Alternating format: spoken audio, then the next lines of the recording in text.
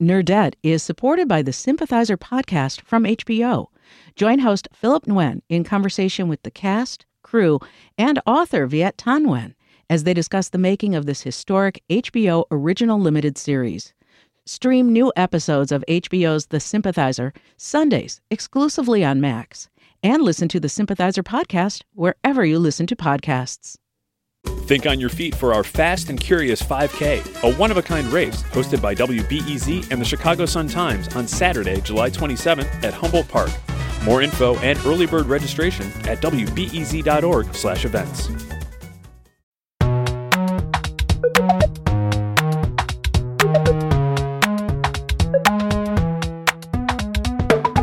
I'm Greta Johnson. I'm Trisha Bobita. And from WBEZ in Chicago, this is Nerdette.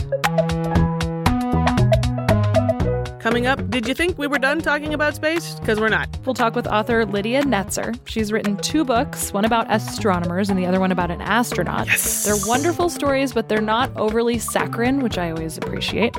We'll talk with Netzer about the idea that books can be sweet and smart at the same time. So I find that I gravitate towards books where there is something beautiful to look at and some idea that is entirely positive. All that plus your nerd confessions. Right here on Nerdette.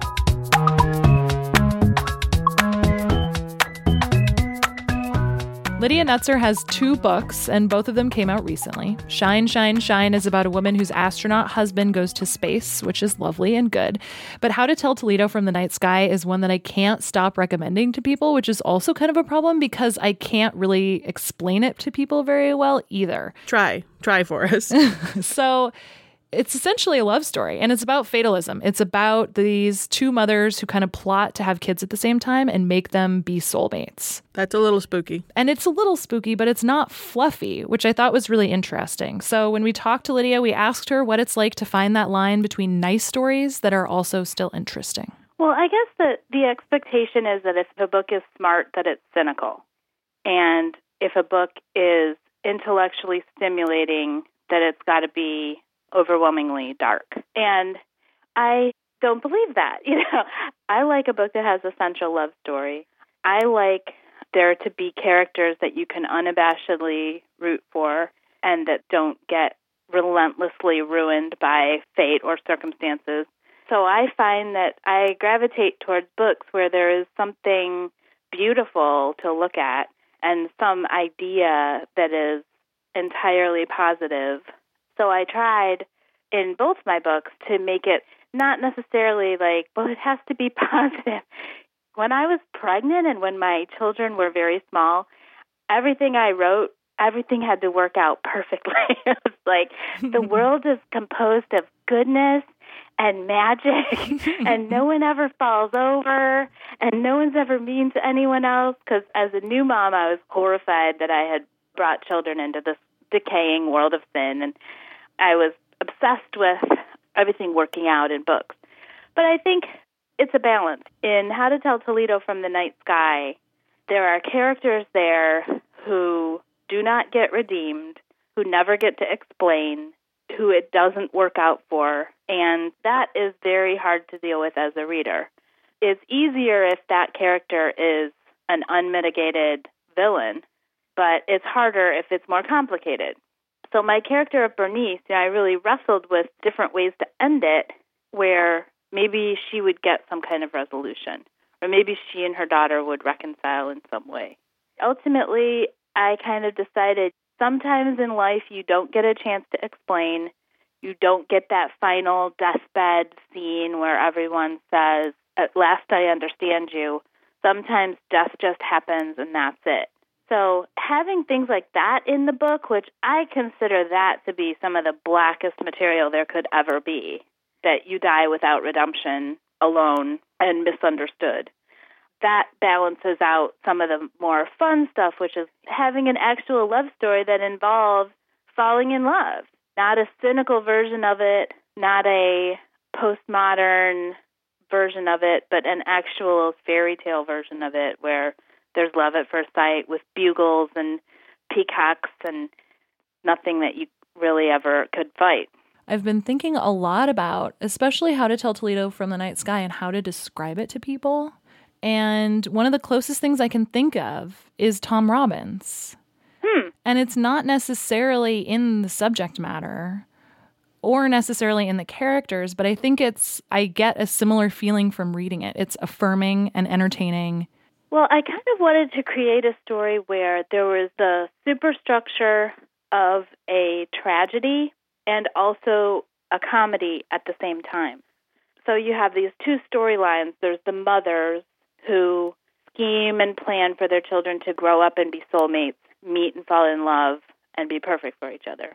And then you have the storyline of the children and what happens to that love story and how does it work, do they ever find out, stuff like that. So the story of the mothers is really classically organized as a tragedy. There's a central character, Sally, has a fatal flaw. It ruins her, it ruins everything, and she loses everything at the end.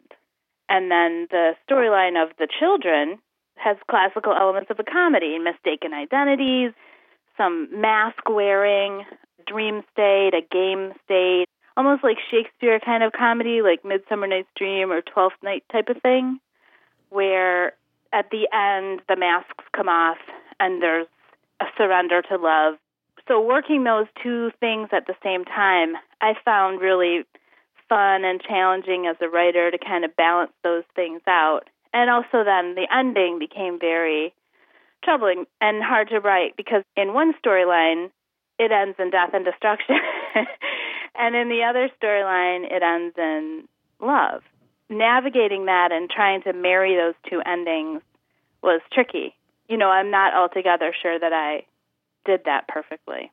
Oh, I think it worked really well. I think you managed to conclude it without tying it in a really ridiculous, shiny bow. I thought it was a good combination.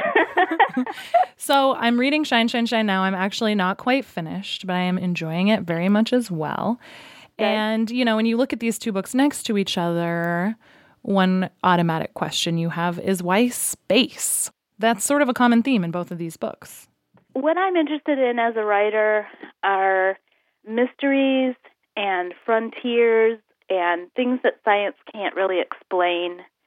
And so I'm interested in the microscience, like quantum physics type of thing. I'm interested in cosmology and places where we don't really know the answer. Like that to me is what's exciting. As a species, we like to be pioneers and we like to be constantly battering down that next barrier to understanding. And once we know something, it just becomes a stepping stone for the next thing we don't know. Space to me just represents that in a glorious way that we can all experience every night when we walk outside. Look what we don't know. It's so big, and it's right here, and it's always been here. And just tracking the history from the beginning of time of how people have studied space and where it's overlapped with philosophy and where it's delved into mysticism or hard science. It's religion. It's everything, how they explain the heavenly bodies. Back to Aristotle, where the heavenly spheres were these perfect crystalline constructs, and Earth was this decayed, sickened, not quite perfect realm. That's philosophy and religion. Now we have the tools to actually figure out what are the paths of the planet. It doesn't have to mean something anymore. But the farther out we go, we're kind of chasing where the mystery still is. And I think that everything about humans that we don't understand fascinates me. In Shine, Shine, Shine, we talked about the idea of laughter and crying and how we don't really know what laughter is. Why are some things funny? Why does it make our body contract in that way? That is weird to me that we don't understand that. It is weird. Very strange. Like, how can we not understand laughing? It's like one of our favorite things to do, and we just have no idea why we do it, and that's fine. We just march around. And I feel the same way in the new book about falling asleep. Ooh, yeah. We fall asleep every night. We lie down in our beds. We turn out the light. We pull the blanket up, and we go through a transition that we don't understand, that we can't pin down, that we can't do on purpose. We just wait for it to happen, and then at some point it happens. We're not really sure. And then we completely lose our minds for 8 hours. And we have no idea what's going on in that time.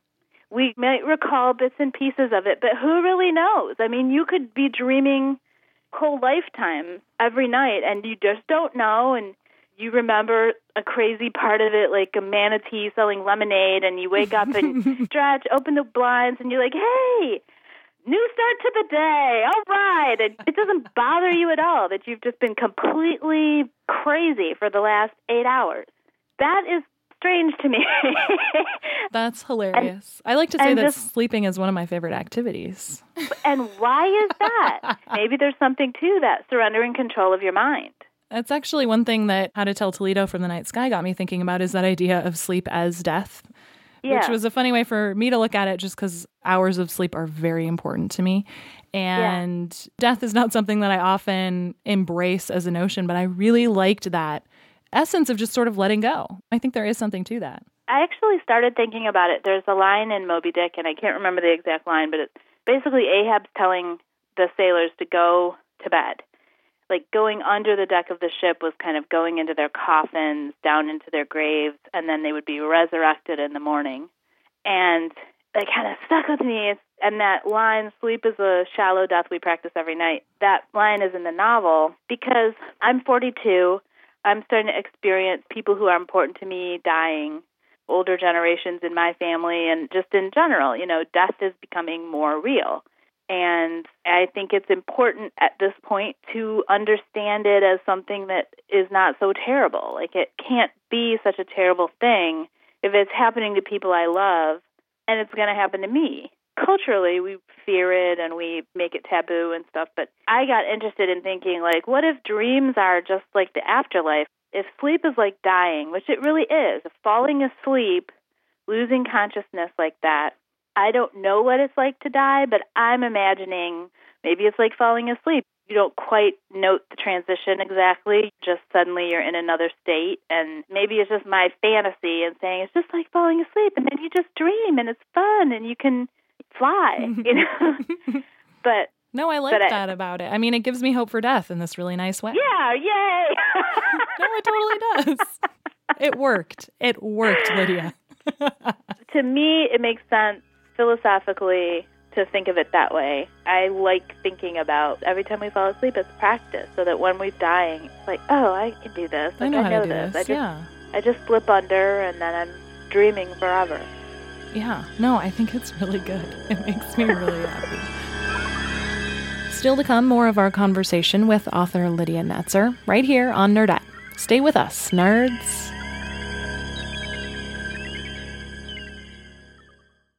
Nerdette is supported by the Sympathizer podcast from HBO. Join host Philip Nguyen in conversation with the cast, crew, and author Viet Thanh Nguyen as they discuss the making of this historic HBO original limited series. Stream new episodes of HBO's The Sympathizer Sundays exclusively on Max, and listen to the Sympathizer podcast wherever you listen to podcasts.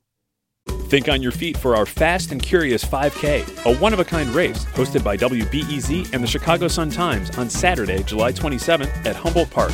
More info and early bird registration at wbez.org/events.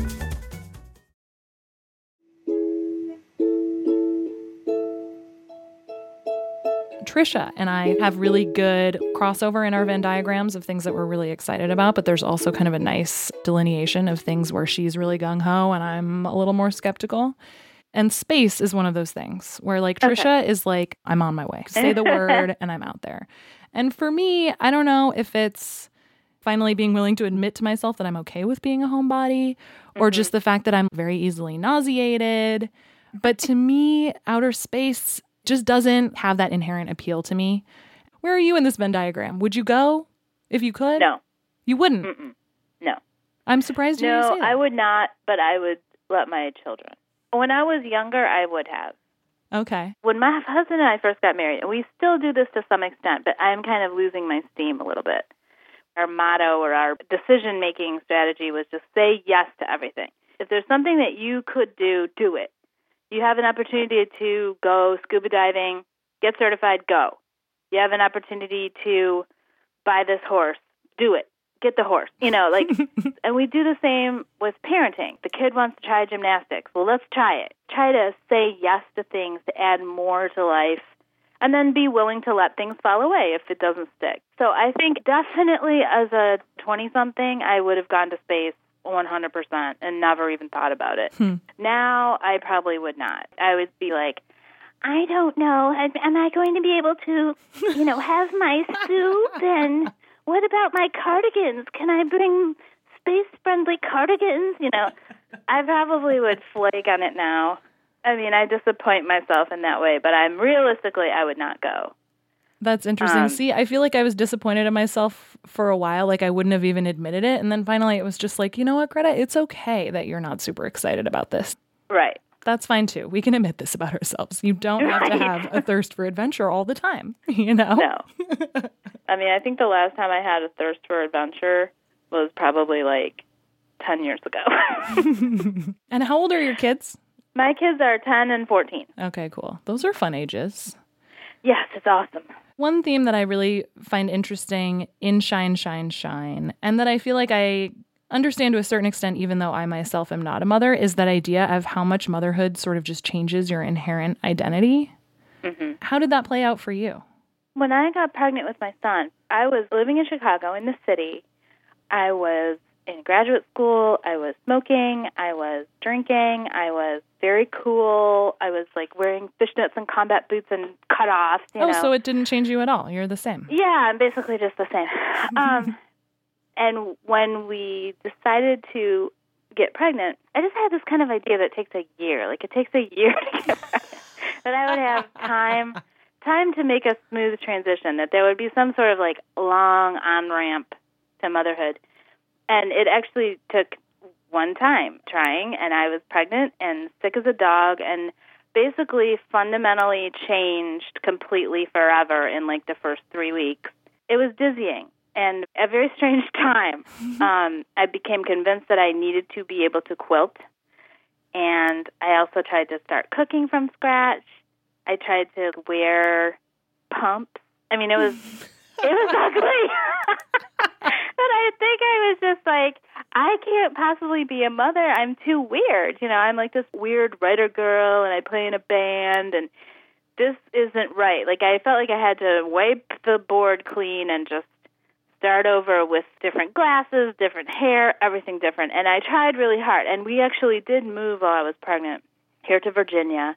We moved into a historic district, and I was very intimidated by all the other moms. They seemed like they had it together. They understood all the mom culture and what to do with what Tupperware and, how to make a balanced snack to send to preschool. And I was a heavy-duty gamer. I was still trying to play StarCraft for 12 hours at a time. And yes, my husband changed his job. We moved across the country, and I got pregnant, and I left my graduate program all within like 2 months.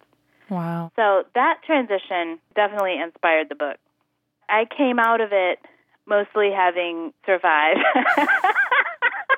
I mean, there's some things that you just really have to change. And you never do want to be the weird mom. You don't want to be so weird that your children are upset. And I still sometimes have those feelings of like, I wish I was more normal. I wish I could do this better. I wish I could make small talk at orchestra rehearsal more effectively and not start talking about black holes. But over 15 years now of being pregnant and having my kids, I've come to accept myself much more as a weirdo and nerd. And there are others out there. Everyone's weird. And I mean, that's kind of the point of the book. If you have in your mind this ideal mother that you will never be because you cannot get your twin set to match the leather in your minivan, put it aside because that person is not real. That's just a construct that you have in your mind to defeat yourself. A midwife said to me, look, you know why you're perfect for this job? Because you're the one that's here. You're the one that showed up. That's why you are 100% qualified to do this, because the baby's currently in your stomach. This is happening. So there's really no one else who can do this except you. Wow. I was like, all right. Yeah, I did manage to get pregnant, so maybe I can manage to keep it alive until it's 18. And then you went to the powder room and fixed up your face a little and carried on to the birth, right? Yeah, and so far far so good. The children are both still alive. I feel good about my chances now. That's great. That's really good.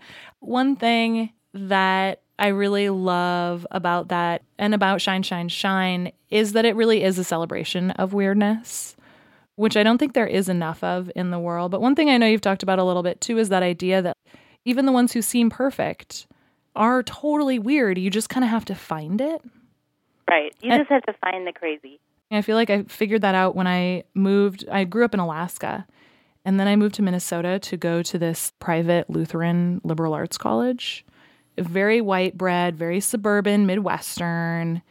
And, which is funny because, I'm of Norwegian heritage, too. I looked exactly like the rest of them, but I was still just you guys are all the same. And it took me a while to figure out, no, these guys are all just as weird. It's just this Minnesota suburban version of weird as opposed to the, really outrageous, loud Alaskan weird that I was used to. And it was really liberating to figure that out because it was sort of oh, okay. We all are in this weird thing together and we can get through this. And I don't know, it was a big relief for me to figure that out.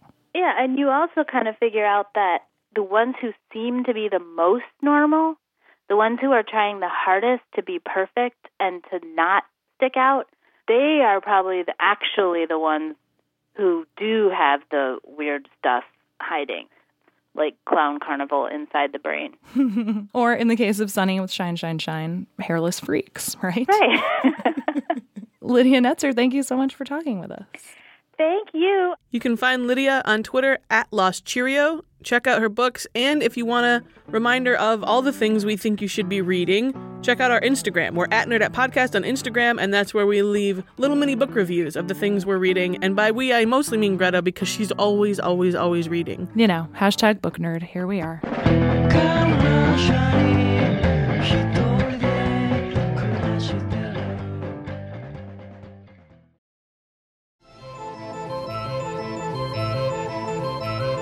Now some homework from Lydia Netzer. There's a book that I will assign as homework completely hypocritically because I have not been able to read it myself. Amazing. But I am told that every nerd should read this book, and it's Gödel, Escher, Bach. Whoa. Have you read it? No. Okay, it's written by a mathematician. Gödel is the mathematician, Escher is the artist, and then Bach is the musician. It's about recursive systems and canons and repeating patterns, and supposedly it is the Bible for everyone that programs. All the cutting-edge AI programmers of now read this book back when they were in college. It was written in the 70s. My husband and I both have our own copy. I've read around in it. I don't have the rigorous math brain to really be able to understand it, although a lot of the pieces of it are amazing. But in terms of an activity to assign, I would say definitely try the lucid dreaming. Ooh, cool. Try when you're falling asleep, try to keep your mind awake as your body goes to sleep. Really fully awarely inhabit those moments right before you fall asleep or right after you wake up to try and control your dreams. The critical moment is understanding that you're dreaming. And most of the time when you realize you're dreaming, you then immediately fall out of the dream or you wake up or something like that. When you realize you're dreaming, you have to hold on very tight to the dream. Well, if you can get through those first couple seconds, then you can try flying or you can try growing or moving things around or whatever. But that is an activity I think everyone should try. I've been able to do it a few times. I was able to fly except for my head, which I'm sure has no metaphorical significance whatsoever. No, you're fine. You're good. But, yeah, that's something I think everyone should try. That's a really, really good one. That might be my favorite so far, actually. Now it's time to hear from you. Time for Nerd Confessions. Hey Nerdette, this is your intern Patrick, and I was told I had to do a nerd confession for an intern initiation. So my confession is that I love the Power Rangers a lot. And so much so that the only shoes I wanted to wear when I was a kid were light-up Power Ranger shoes. Now, the only problem with this is that they only made light-up Power Ranger shoes in Velcro. And because of this, I didn't learn how to tie my shoes until I was in 5th grade. So basically, I was so dedicated to the Power Rangers and my undying love for them that I didn't learn how to tie my shoes until I was much older. And that's my nerd confession. Thanks. Go, go, Power Rangers! Go, go, Power Rangers! Call us and leave your nerd confession. The number 312-600-5638. Mighty Morphin Power